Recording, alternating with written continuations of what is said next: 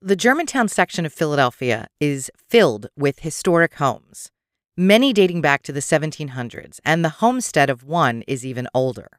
Just down Germantown Avenue, a little way from John Wister's big house, is the Wick House. The original log cabin was built in 1690, and although that building is no longer standing, some of the buildings at the Wick Estate and Gardens date back to the 1730s. As you continue on along Germantown Ave, you'll pass the Johnson House. This was built in 1768 by John Johnson as a wedding gift for his son. Johnson family members were among some of the earliest supporters of education in the Germantown area. Samuel Johnson, son of John Johnson Jr., was an abolitionist. Johnson and William Still held secret anti-slavery meetings at his home on Germantown Avenue. The Johnson House was also a stop along the Underground Railroad in the 1800s. Today, it's the only remaining accessible stop from the Underground Railroad in Philadelphia. If you wander a little further along Germantown Avenue, you'll come to a rather imposing Georgian home called Cliveden, where Benjamin Chew and his descendants lived for over 200 years. Like Grumblethorpe, Cliveden was occupied by the British, and during the Battle of Germantown, it was a stronghold for British Colonel Thomas Musgrave and his troops. They barricaded themselves inside the Cliveden mansion. Marksmen from the 40th Regiment stood post at second-floor windows like snipers and shot from above. Washington's army was told to reduce Cliveden, as in reduce it to rubble. But neither cannon shots nor fire could bring down that house. Almost half the casualties Washington's army suffered during the Battle of Germantown died at Cliveden. It took 4 years to build this home. Like Grumblethorpe, the stones were quarried from the grounds nearby. The property underwent a few changes over the last 250 years. A great-granddaughter added an addition, bathrooms were installed. The last member of the Chew family installed an in-ground pool. But no amount of modernization could change Cliveden's architecture or its history. And like Grumblethorpe, a history like Cliveden is bound to have a few ghosts. I'm Dina Marie, your host on this twisted journey. Welcome to Twisted Philly. There's more mischief, mayhem, and nefarious goings-on in the city of brotherly love than Billy Penn could have ever imagined. We've got it all here on the Twisted Philly podcast. True crime, haunted history, the coolest and creepiest places to visit. Welcome to Twisted Philly.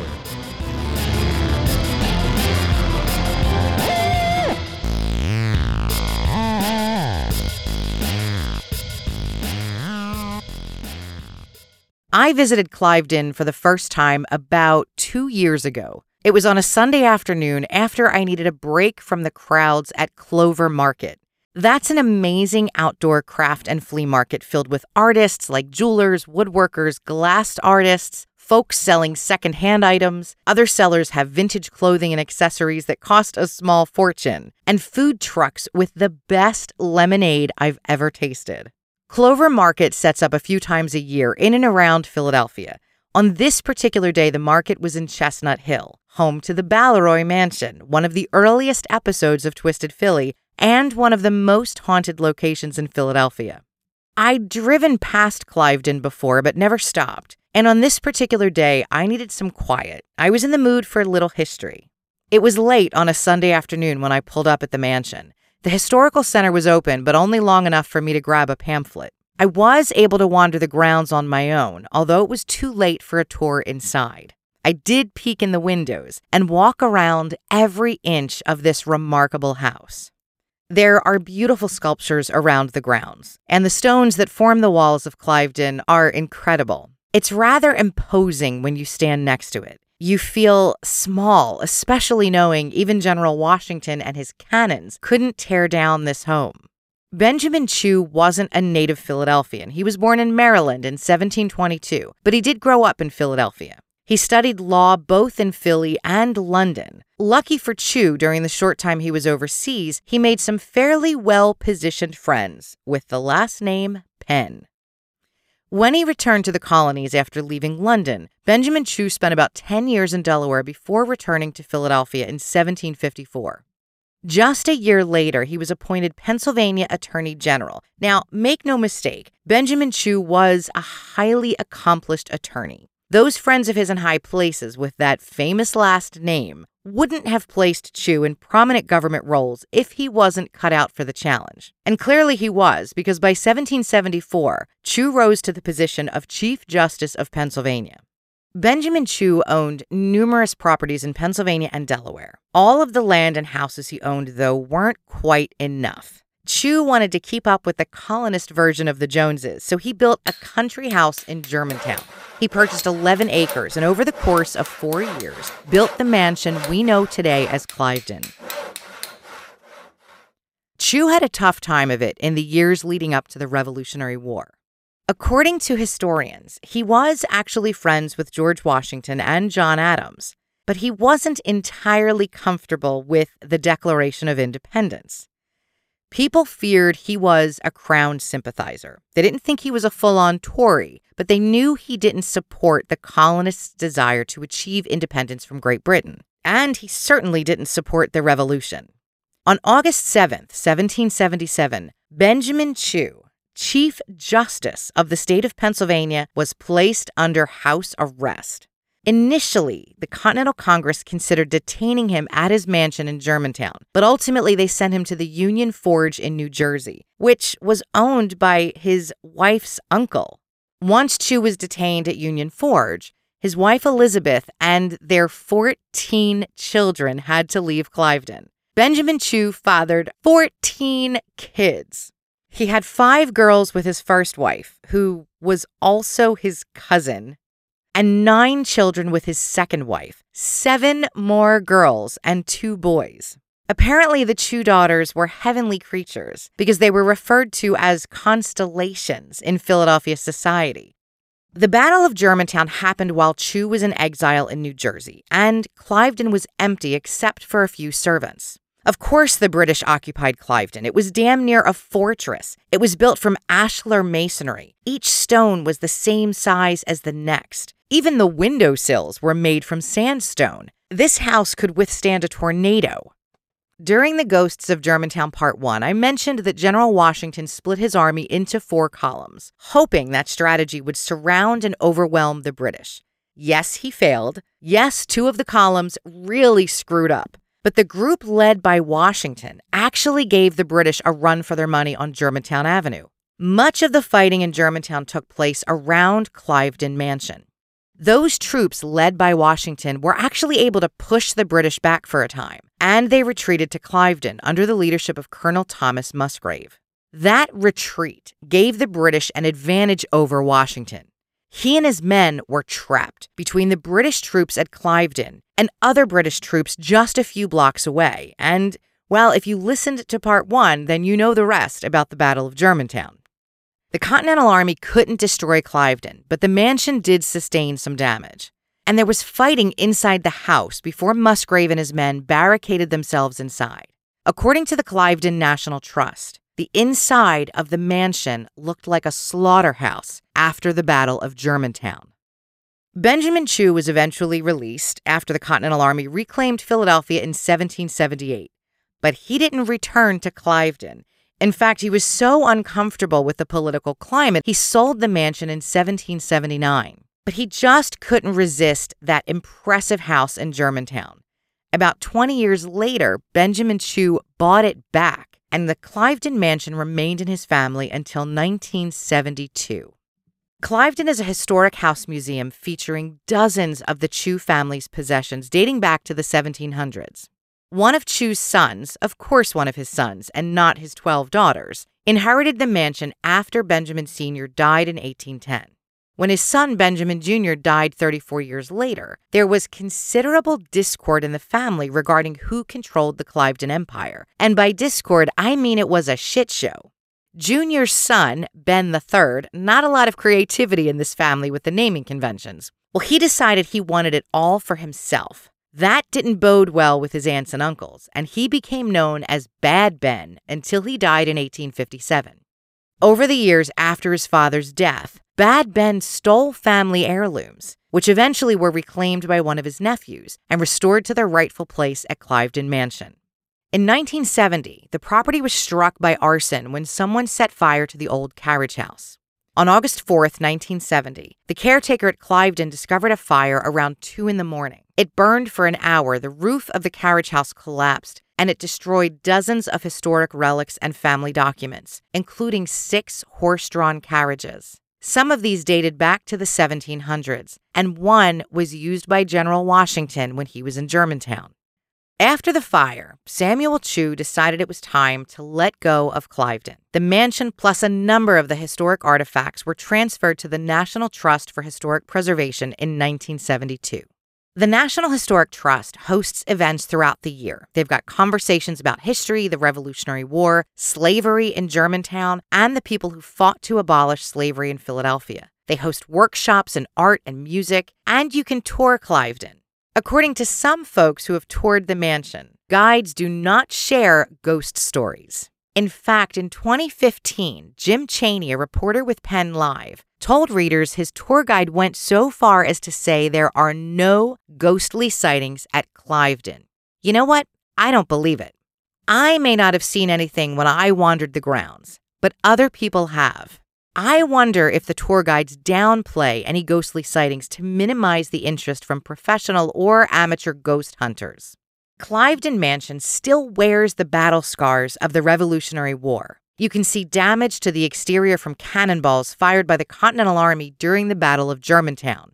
Those cannonballs weren't strong enough to bring down the walls, but they did leave a mark.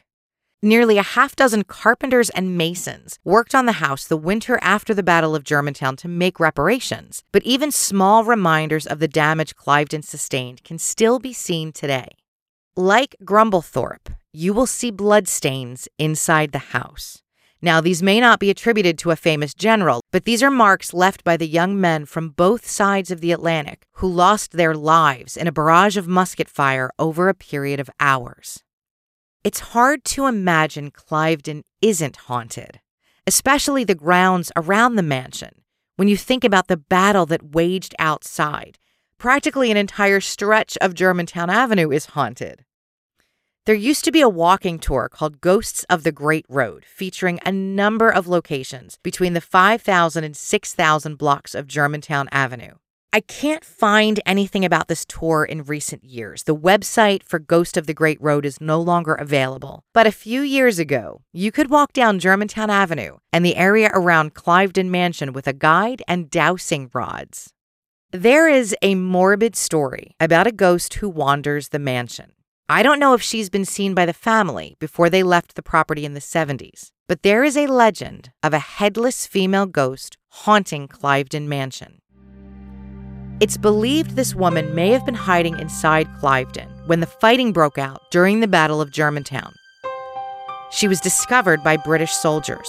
One cut off her head with his bayonet.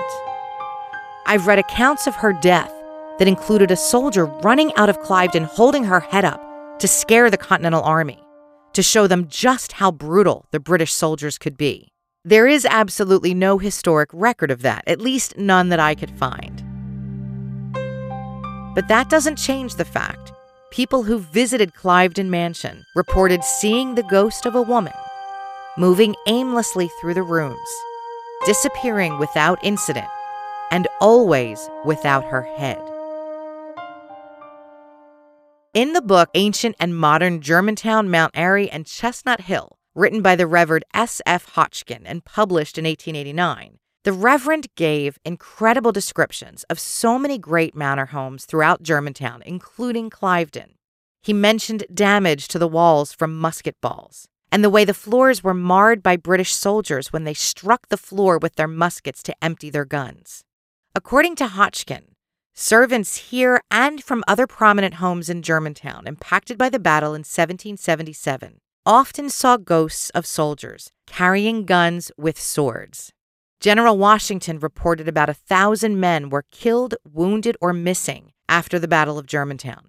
Most of these deaths occurred outside Cliveden Mansion. It's not hard to believe the stories of servants from the late 1800s and guests who tour Cliveden seeing ghosts of Revolutionary soldiers wandering the grounds and the house even today.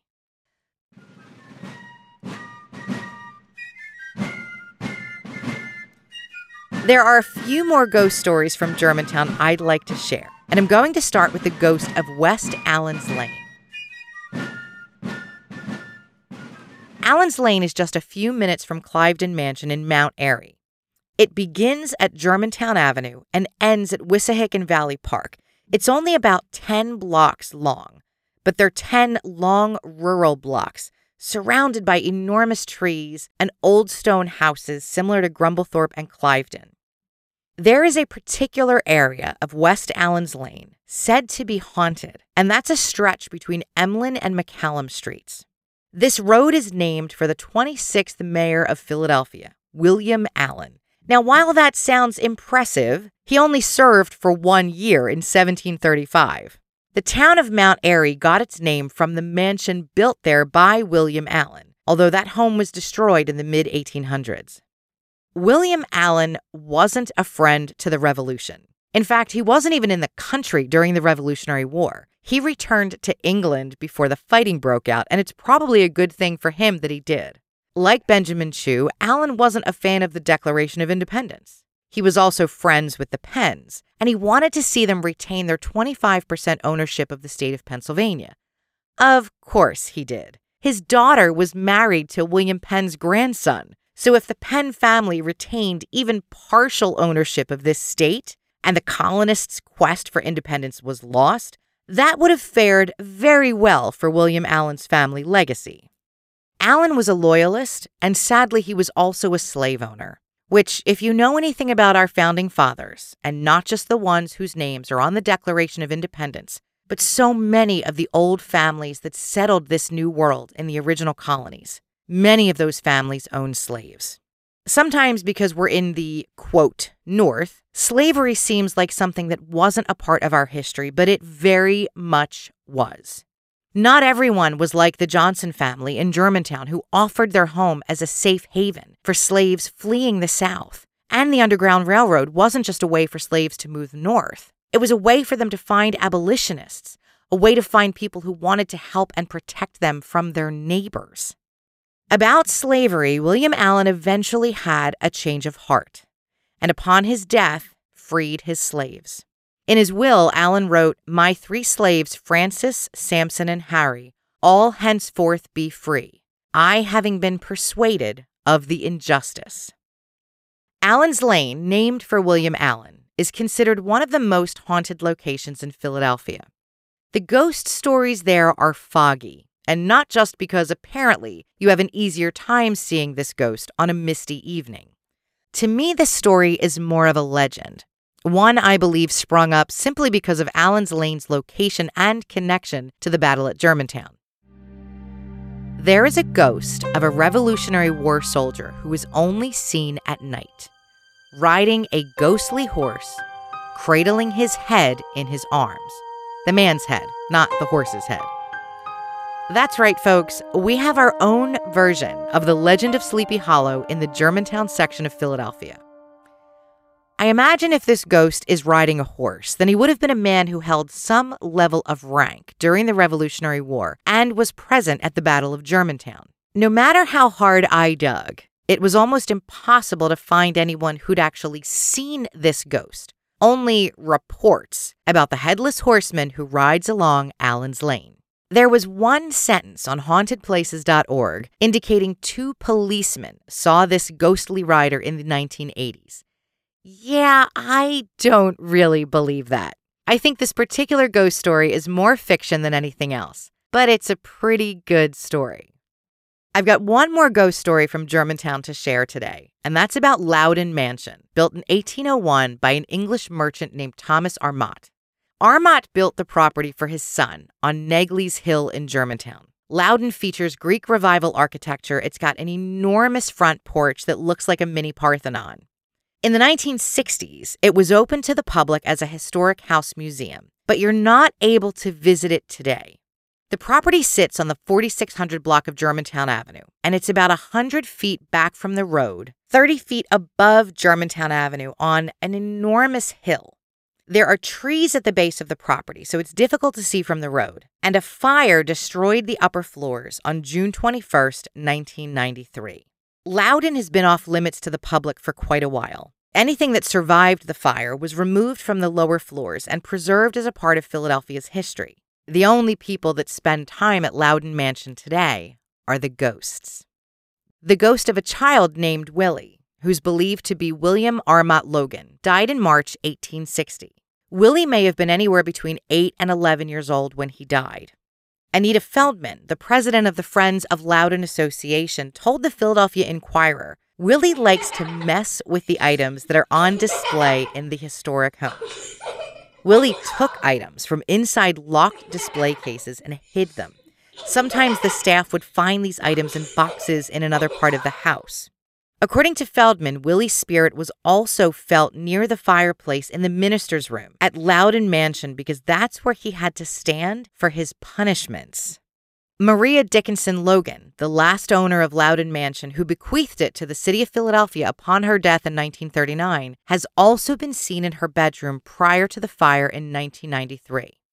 Both volunteers and visitors told stories about seeing an indentation in her chaise lounge in her bedroom. It was the imprint somebody would make when sitting on a cushion, but there was no human sitting on the chaise.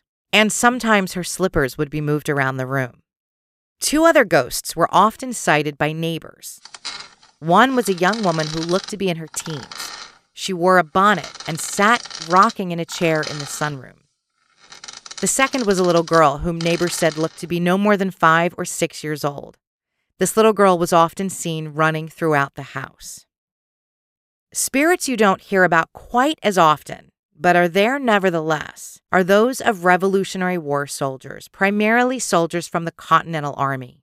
Many of the men who died at the Battle of Germantown were carried up to the top of Negley's Hill, and they were buried there. Some believe Loudon Mansion is built atop a Revolutionary War burial ground.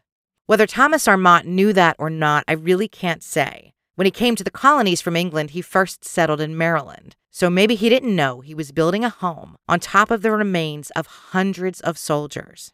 The anonymous spirits of those who were buried at Negley's Hill wander the grounds of Loudon Mansion 240 years after their death.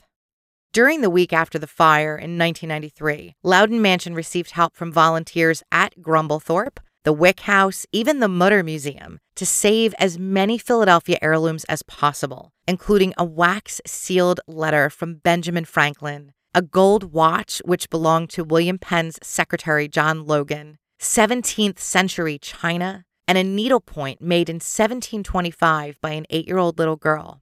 For everything that was saved, so much was destroyed when a lightning bolt struck the roof of Loudon Mansion and set the house on fire.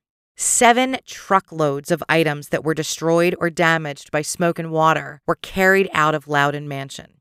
Initially, the Friends of Loudon Association were hopeful about restoring the property, but then it rained a few days after the fire, and ankle-deep water pooled in the first floor. There was no insurance on this property. Maria Dickinson Logan left $150,000 for the care and keeping of Loudon Mansion. That may have seemed like a lot of money in 1939 when she willed the property to the city of Philadelphia. Today, that's a little over $2.7 million. But it would have cost at least $5 million in 1993 to restore Loudon after the fire. Some volunteers wondered if Maria's ghost had a hand in salvaging certain items, because there were pieces of furniture that seemed like they should have been destroyed during the fire, but they weren't. And those were believed to be her favorite pieces of furniture. Other than salvaging what could be saved, nothing has happened with this property. It's sat empty for decades. Pieces of the collection were intended to be taken over by the Philadelphia Museum of Art, by the Stenton Mansion, but that required testimony in orphans' court to disassociate Loudon with the decree of Maria Dickinson Logan and her wishes in her will. In 2016, an organization called Natural Creativity that provides support to homeschooled children expressed an interest in taking over Loudon Mansion and turning it into an educational center. I wasn't able to find out whether Natural Creativity did actually take over this building. Recent photographs from this spring look like the mansion is still empty. It does appear to have been maintained from the outside, but it looks like it's been completely closed to visitors. I did find a listing for a long-term lease opportunity. The 6,000 square foot house and caretaker's cottage on 1 acre of land. This posting also read, capital investment is required by tenant. So I guess that means get ready to spend a shitload of money. I need to take a ride out to Loudon, see if I can walk around. Maybe I'll see a few of these ghosts that were seen by so many volunteers and visitors. I also hope you enjoyed this long walk down Germantown Avenue, from Grumblethorpe to the Johnson House, from Cliveden to Loudon, and over to Allen's Lane. As always, thank you for listening. That's it from me. Ciao for now, Twisters.